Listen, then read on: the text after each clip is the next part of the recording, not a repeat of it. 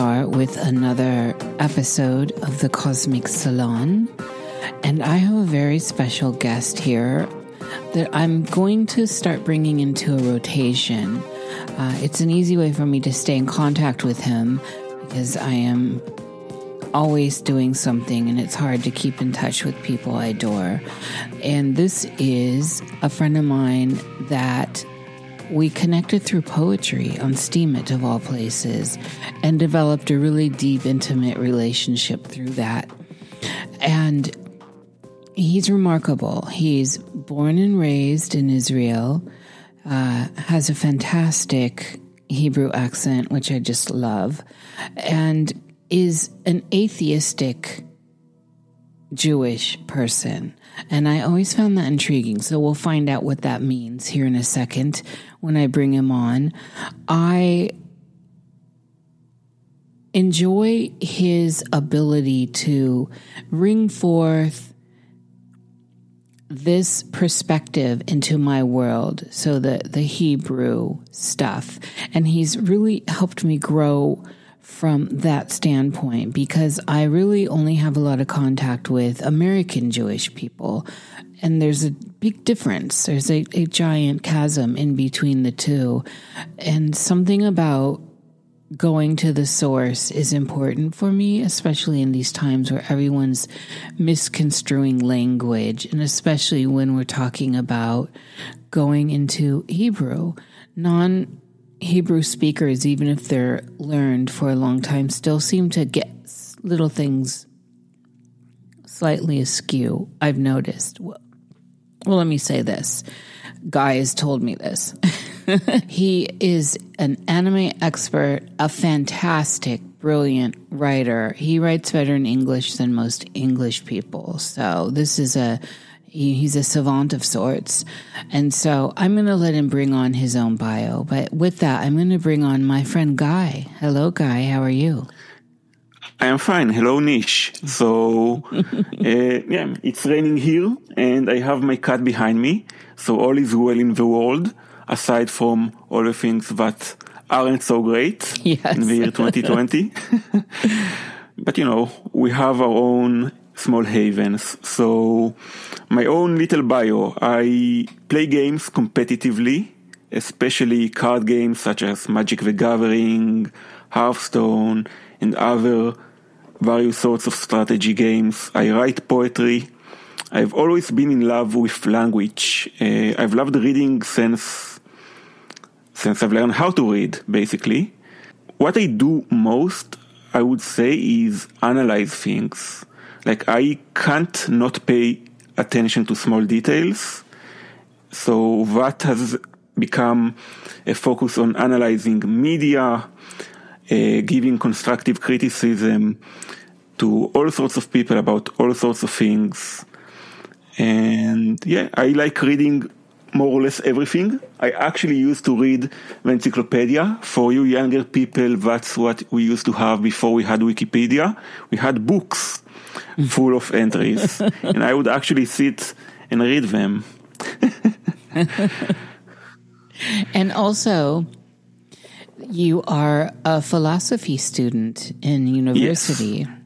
Yes. Sadly, I should have graduated from my master's studies years ago, but due to personal reasons and depression, I still have not done so.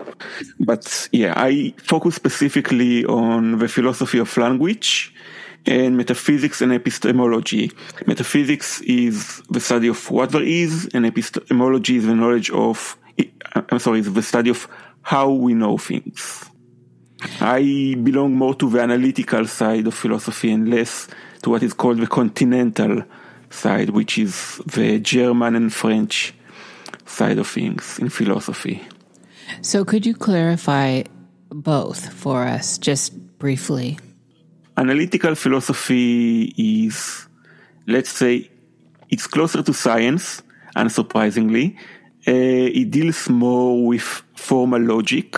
It looks at the structure of language as well to find out things, and it follows logical deductions, while while continental philosophy has most of the well-known philosophers of the 19th and 20th century, and such as Foucault, and deals with a lot more with social subjects as well. It's more about, I don't know how to say it without doing it an injustice, but let's just say that it's much harder to read, amongst other things. Like you can read a paragraph, and by the end of it, you don't remember what you've read in the beginning. They actually write a bit like me, yes, in the sense that they have sentence-long paragraphs, but in Husserl, like intentionalism, it's not actually a school of philosophy. Analytical philosophy is more a school of philosophy. It's more like an approach to philosophy, and it's really hard to define because there's continental philosophy of language, continental metaphysics. It's an approach to philosophy more than it is actual philosophical standpoints. Yeah. It's really, really not that easy for me, especially since it's not actually the school that I was into. I would say that if you want to read more, you should look it up because you might be interested, but be prepared that the reading, actually analytical philosophy is not that easy either, but be prepared that actually reading serious philosophy is pretty hard. Yeah. Yes, it is. You have a very, at least did, I'm not sure what the state of it now, a very successful anime blog. Yeah, it's also part of the same reasons it hasn't been updated since you've last seen, but yeah. So what I do, I find for people who are not aware of Gamergate, I will say, there was a brouhaha several years ago about objective news coverage in gaming and objective criticism of games. So everyone who has ever reviewed anything knows that there is no such thing as an objective review, because we always bring ourselves into it, and an objective review would simply be to state what is happening. What Gamergate, as an aside, was actually an attempt to silence people who who try to bring social issues into the coverage of games, like saying that a game is culturally insensitive, for instance, or misogynistic. So it basically was a form of gatekeeping. So my blog doesn't, from the get-go, even far, like for the last 10 years, I never call it reviews. I call it things I like. Yeah. I pick a show and I will discuss something in the show or something or an idea that the show reminds me of and tie it to the show, rather than actually saying this show has good shots or good voice acting. Like I actually do include that part as a couple of sentences at the end of a 3,000 word post, for instance, where I would let's say discuss the concept of love from one show, or discuss the concept of adulthood and growing and losing hope via a show that covered the process of making anime through an anime studio. The show is like, I'm not saying that the shows don't matter, but I find that good writing and good reviews obviously says more about the author than about what you're covering. It's a way to connect with people, and being aware of it allows you to write it more clearly. On the other hand, sometimes I have write-ups where I use a show to discuss philosophical topics. For instance, Gatchaman Crowds, which was a show deeply steeped in social concepts. A lot of sociology went into that show. So I basically break down sociological concepts or philosophical concepts and use scenes or arcs from a show as a way to show it. And then also as a bio, and we're only going to do this bio this time. As I said, I'd like this to be a revolving encounter with you. But I know this about you, and I want to put it out there.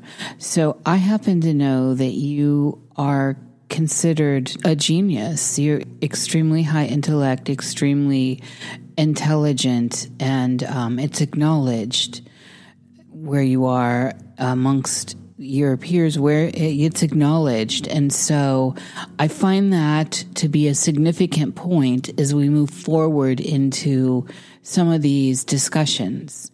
And so, whereas you may not say that openly, I can.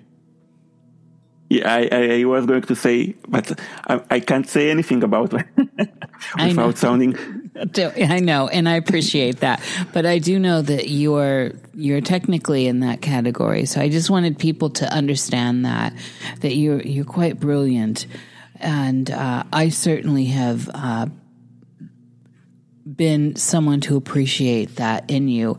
And I also see that as you already mentioned, you have and live with depression, and you're quite open about that. And I do think sometimes that plays into some of the depths that you find yourself in, which can be quite low. And I think as the series moves further in, we'll get into some of that so that there is some outreach for people that do deal with depression, because I think most people do to some degree, and you have to an extreme degree. So this is all a good foundation to move forward on. But what we're starting this on right now is I, in particular, want to get into Jewish mysticism. And like I said, because you come from an atheistic point of view, I find that intriguing. So could you also give us a little foundation on how it is you consider yourself a Jewish atheist? Yes, and I'm also going to say some things that are going to rub Christians and Europeans and Americans in the wrong way. I'm not going to apologize for it. I'm just putting it out there. First thing first, the concept of atheism, as like in Christian countries, atheism is considered the opposite of religiosity. But atheism quite literally means lack of belief in God. So in the East, including all the Jews that hail from Arab countries, the concept of being an atheist religious people isn't seen as so much as a contradiction, because you can be religious but not believe in God. And that brings us to something I want to point out. In Hebrew, the term for the New Testament and Old Testament doesn't use the word testament. It uses the word covenant. Because in Judaism, it is a covenant. It is something you do. As opposed to Christianity, where the most important thing is to witness, to believe, to know, so to speak. So for a Christian, the concept of being a Christian while not believing in God is a contradiction. In Judaism, you can be religious while not believing in God, even though there are, obviously, you are told to believe in God, and that there is only God, and that He is the real God. But you can be a practicing Jew and follow all the religious laws while not actually believing in God. Now, I'm not a religious Jew. I define myself as culturally Jewish. Like, I treat the Bible and the holidays as things I follow because it is part of my heritage, part of my upbringing, but out of a choice.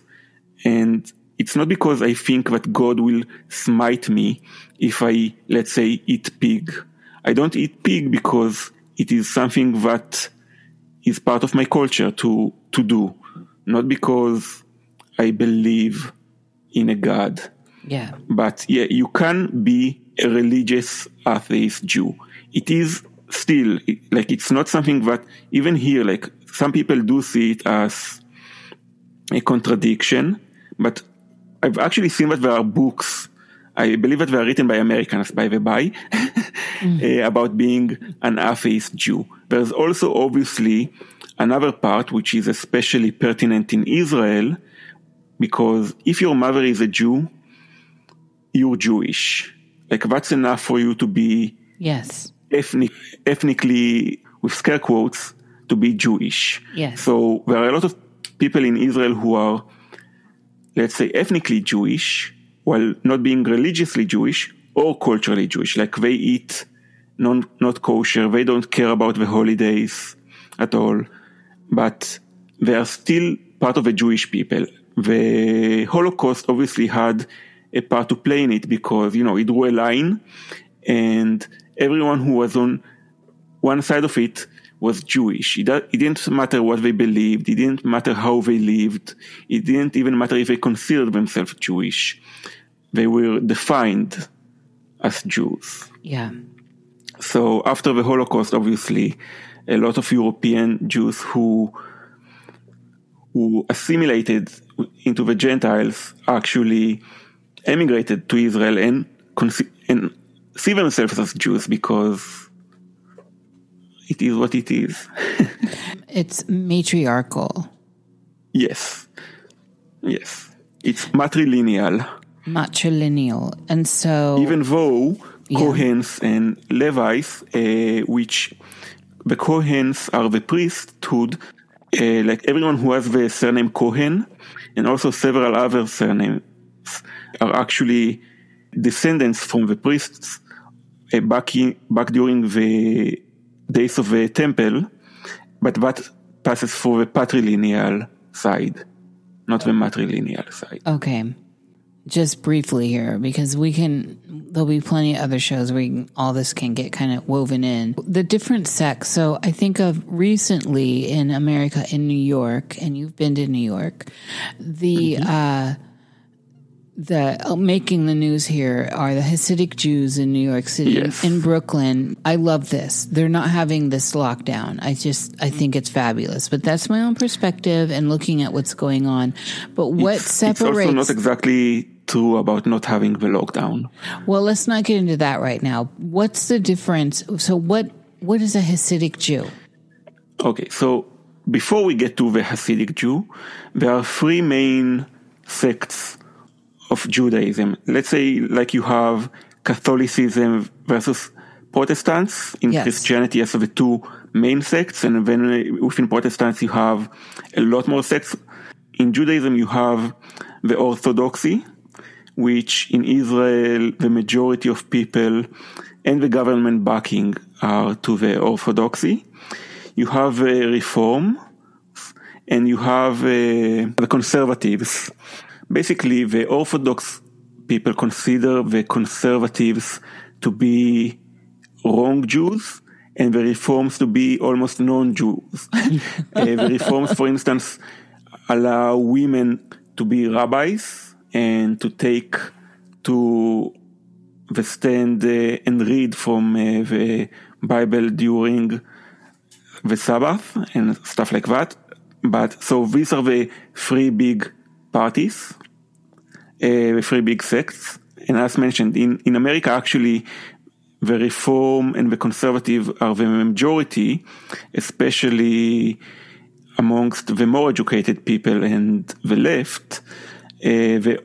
Now, the Hasidic Jews, the Hasidic tradition is one that originated in Eastern Europe, as far as I know. And they basically have like a rabbi who is a spiritual leader, and he has a following. That's the easiest way to put it. There are many Hasidic sects. We would call them actually ultra-Orthodox. They are the people whom you see go around dressed in black and white, even in the heat of summer, and they have funny hats. And the hats depend on which sect of Hasidism, which court, I would say, they belong to. So, like, if you actually are part of the Hasidism, or if you study them just by seeing a Hasidic Jew, you can actually tell which group he's part of. And you also have groups like Chabad, who followed the Rabbi Melubavitch, whom they believe is the Messiah. Yes. And some of them, there's a fine line because like they say he's the Messiah, and the other ultra-Orthodox Jews say that they are wrong. But that's fine, you're allowed to be wrong. But there are some people who like cross the line and say that he's God, like akin to Jesus, but that's considered sacrilege in Judaism because God does not have a physical form. And the concept, and there is also a tension because like praying to, let's say, a picture is considered or like to the, how do you call it? The cross? Yeah. Yes. Is considered idolatry. Like that's to idols, right? Yeah. Like to a Jewish person, a Christian is an idolater. Like put simply, there's no two ways about it. Yeah. So Jewish women during certain periods of time really have taken to wigs. What's this whole thing with wigs? It's not at certain times. It's only amidst the ultra-Orthodoxy. There's no good way to say it, but the closest word to it is to say is the pubes.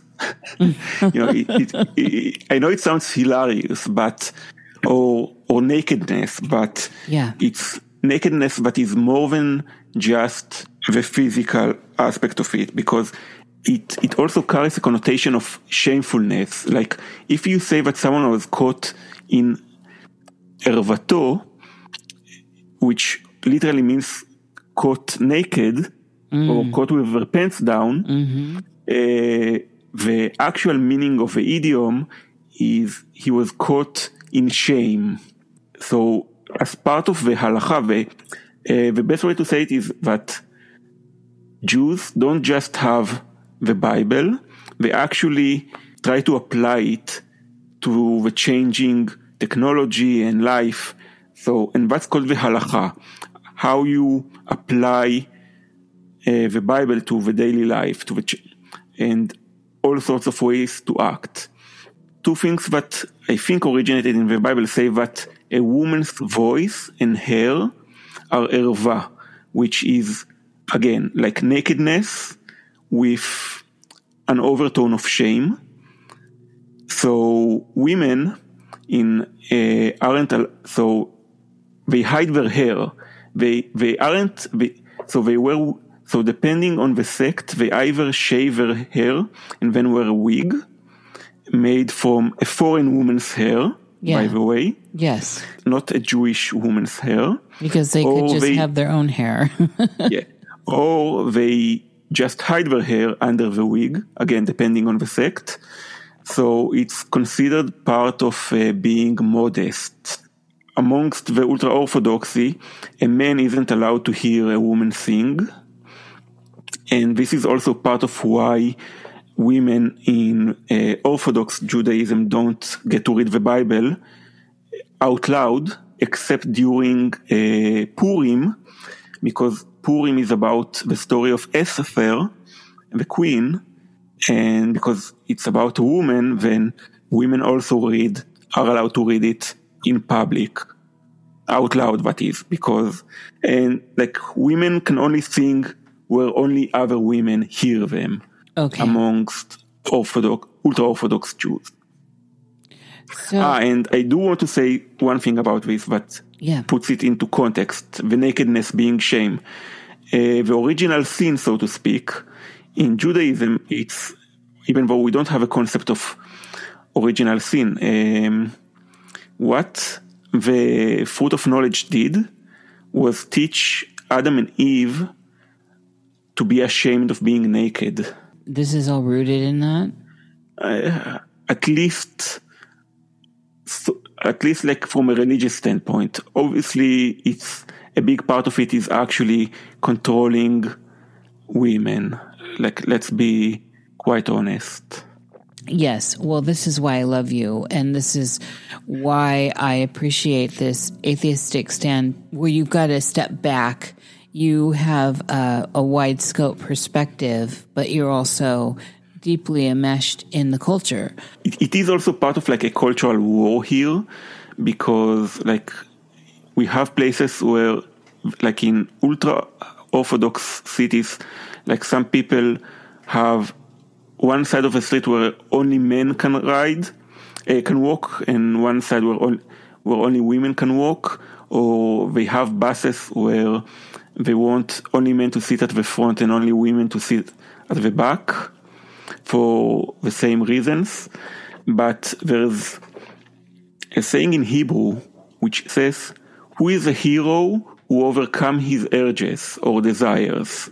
Because they try to eliminate everything that might make them have immodest thoughts from their sight. But that's not how you can live. That's also not how you should live, not even as a Jew. Like, you should be able to, like, I see women in the streets. I see women wearing bikinis. I don't leap at them. I don't immediately imagine myself having sex with them, right? It's basic stuff, Yes, it is basic stuff. But it's very Victorian in some senses, like when seeing a woman's ankle was indecent, yes, and got people aroused because of the connotations. And it's like was there. If you say that seeing a woman's hair elbow, like or whatever, or like women are like women in ultra-Orthodox, like, don't wear pants because that shows the shape of their legs, and they should cover, and their ankles and their elbows should also be covered, so they wear long-sleeved shirts even in the summer. Like, so when you see these things, of course, it gives you immodest thoughts because you've been conditioned that way. Yes. As opposed to just seeing them as people. Yes. That's a big deal. And conditioning, of course, as you know, is a big deal, and it has its own agenda. I wanted to, while we're getting the basics out here, what is a Zionist? A Zionist is someone who believes that Israel is the home place of the Jewish people, and that they should have a country where they govern within Israel. Basically, it is the form of nationalism, not necessarily patriotism, but it's basically it's about being a sovereign country in Israel. Okay. That's for the Jewish people. That's what being a Zionist is. Okay. And then one last thing. I know this only because you told me this. Israel has made it's a laurel there, I guess, to maintain a Jewish population, the majority. Yes. And so this can be controversial in our climate today, especially in American climate, where there's this whole idea of that's completely considered racist. What's going on with that? It is and isn't, because there are two big schools of thought about, let's say, two big realistic schools of thought about what should happen west of the Jordan River. One is that it should be one country, and in such a country there's not guaranteed to be a Jewish majority, like the Palestinians might be the majority, and that is why the Zionist side, and also not only the Zionist side, like the American side and the Palestinians, or some of them as well, support two countries. The Palestinian Authority being one country, and the Israeli country being the second one. It's complicated because actually the people who support one country west of the Jordan are messianic actually, because they believe that God gave all this country to the Hebrew people, and so they don't believe that we, as Israel, should give away any of it to the Palestinians. Of course, if they get what they want, they might get to live on all the territory, but they won't be the sovereign. So there is some of that as well. From the Zionist side, it is even more complicated about what is happening in Israel. Currently in Israel, 80% of the population is Jewish, but it shapes some of, like, the Arab population doesn't get enough permits to build new settlements or new houses. There is a lot of, Israel is the country where you can have the most cycles of IVU paid for by the government. You don't have to be Jewish, but that whole mentality leads to the national womb, I call it, which is also something that happened in fascist Europe. Like, you can see that the concept of idolizing women who give birth to a lot of children as supporting the nation, because the demography is important, or the demography scare, like being afraid that they are coming, like back during the Nazi Germany, like there was a lot of talk about how the Jews are coming for your women in Germany, right? Yes. And all the concepts of racial purity. Like there's a well-known private group in Israel that tries to save, scare quotes, Jewish women who marry Arab, non-Jewish Arab men. Because again, if you are a Jewish woman, your children are Jewish, but in Islam it goes by the father, so there are people in Israel who have both religions. I actually had someone in my junior high school whose father was Jewish and her mother was Muslim, so technically she had no religion. Yes, it do be like that, as they say. So there's a mess. And like, if you ask me whether Israel is an apartheid state, I will say that currently it isn't, even though Arabs are not treated as equally, but it is not a segregation, at least not an enforced one. It is more self-enforced by both of the sides to some degree, and there are definitely inequalities. But the fear is that if Israel does annex the West Bank, that it will have to become either an apartheid or a country where the Jewish population might not be the majority. Guy, you know how I feel about this. I feel that it's all right to have, when I go places, say for, when I lived in Chicago, Devon Street, which is an Eastern Indian area of Chicago, I go to Devon Street because I want to experience that cultural purity there. So I go there because I want authentic Indian food that's not serving Americans and making it bland and Americanizing it, where people are speaking the different languages that happen within the large, massive country that's India. And I go there because I want to buy beautiful silk saris and pearls, and I go there for the culture. And it would make me sad if that got diluted. I want to celebrate cultural separateness in those ways. Now, if I was not allowed to go in as an American, like, they're American too. So, but as a non-Indian, that would be a different story for me. That would be a different experience. But I appreciate the idea of keeping your language, keeping your culture alive. I think this is a very important deal.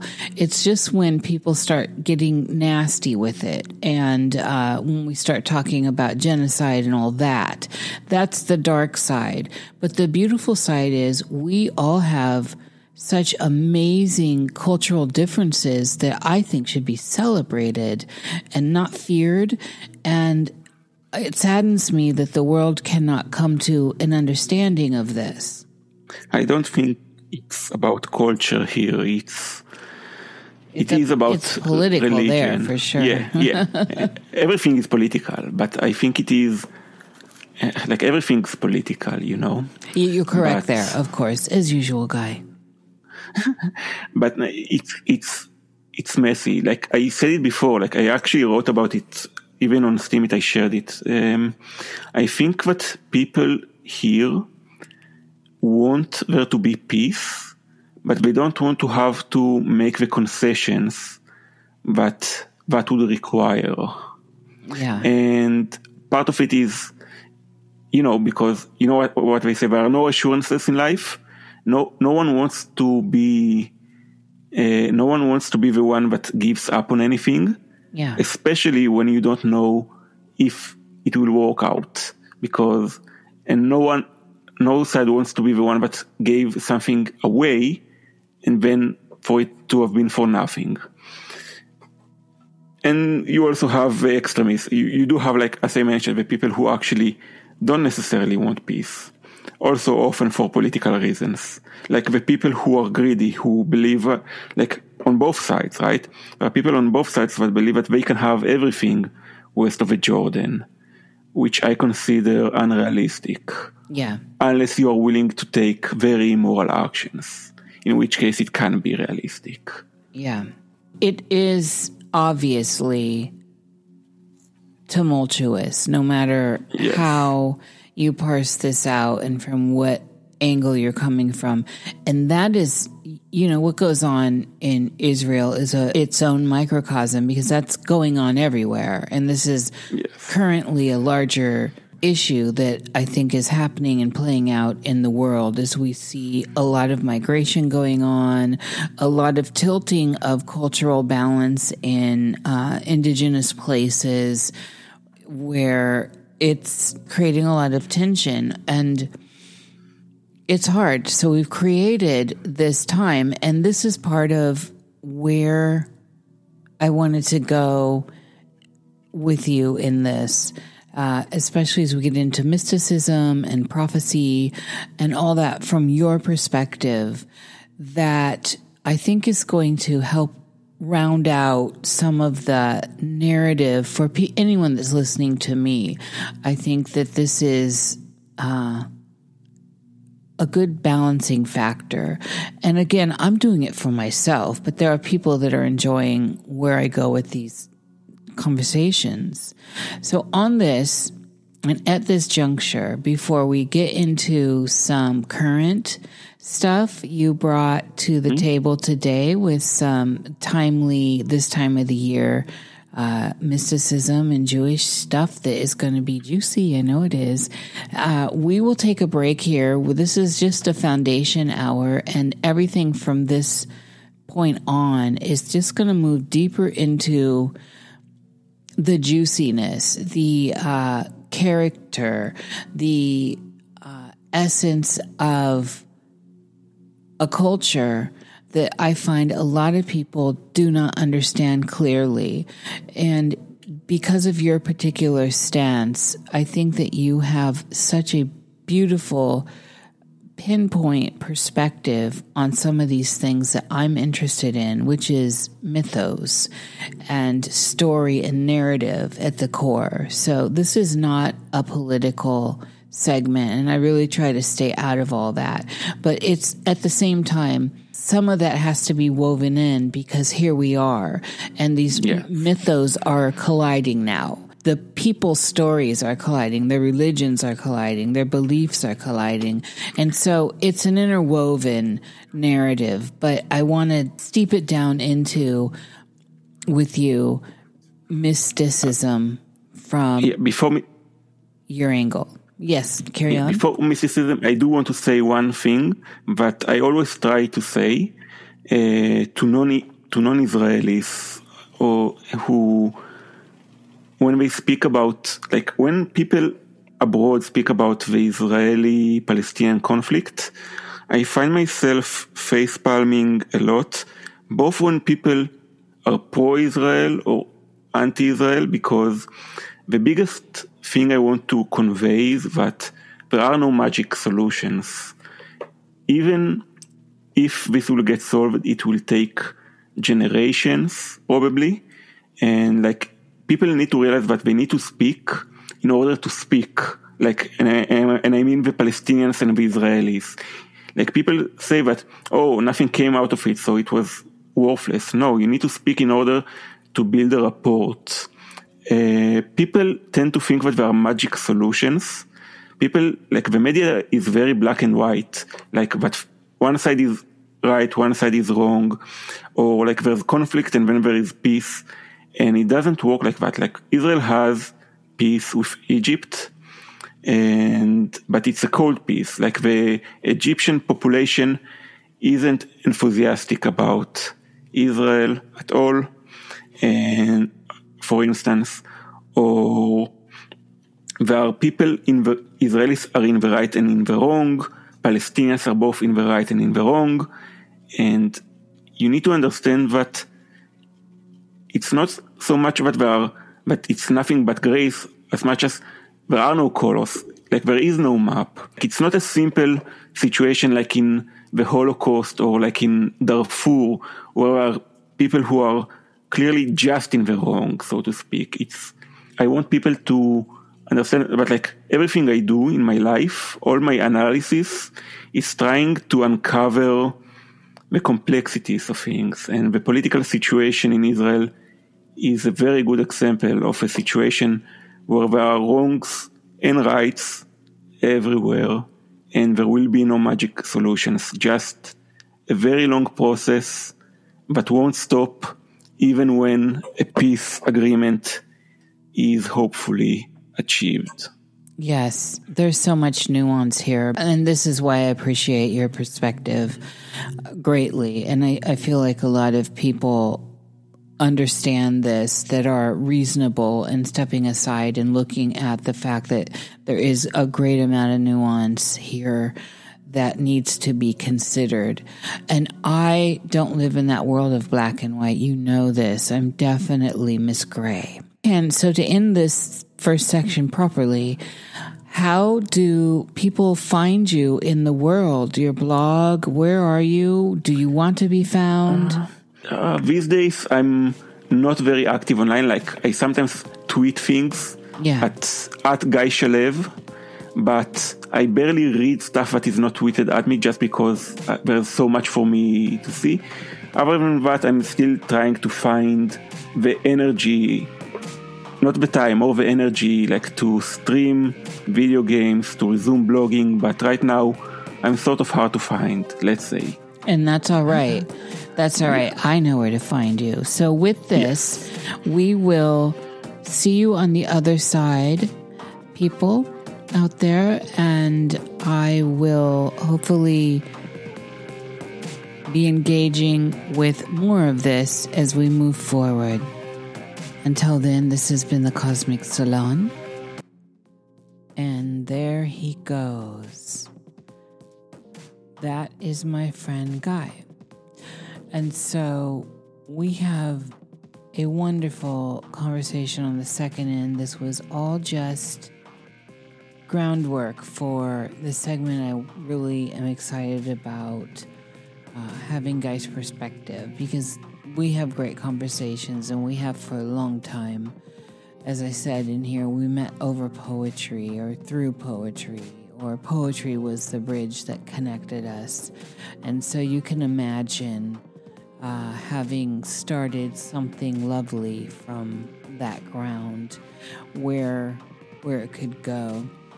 So each month with Guy, it's going to be the same. I'll have the front end so you get a taste of where we may be going, and that will be out to the public. And the second end will be for my patrons through Patreon, where we get a little deeper, where we get a little juicier, where it gets a little more intimate, if you could consider that idea in terms of where these kinds of things go, where these conversations flow. And so I want to thank the producers of this program, Sana Rebecca, Jason Lamson, Michael Watcher, Melanie Poe, Christy Tesmer, and Marin Kramer, as well as Patrick Newland, who is on board as a producer in the technical sense. He does the bookings and has been on and off. It started with me, and I had originally wanted to do this with Patrick. He said he would come on board. He has a fantastic history now in the world. I'm not going to say the show, but as a producer in bookings, and if you listen to The Waters of Sound, he's wonderful up front in talking as well. I think of him as my midnight guy because he's relaxed, thoughtful, meandering, and very deep. And so hopefully we'll hear more from Patrick in the future. I personally would like to see Patrick have his own show. I think he's really talented, and obviously he's made friends with a lot of great people in the world and established lasting relationships. And so thank you for coming into the salon and getting into a bit of the Jewish side of things from an atheistic Jew. This is going to be a fun journey for everyone that's interested in these things. Guy is able to meander, and his analytic mind keeps him really in a nice central place when it comes to things. And he's very quick to correct me. And anyone that knows me closely, at least in this stage in my life, I appreciate being corrected.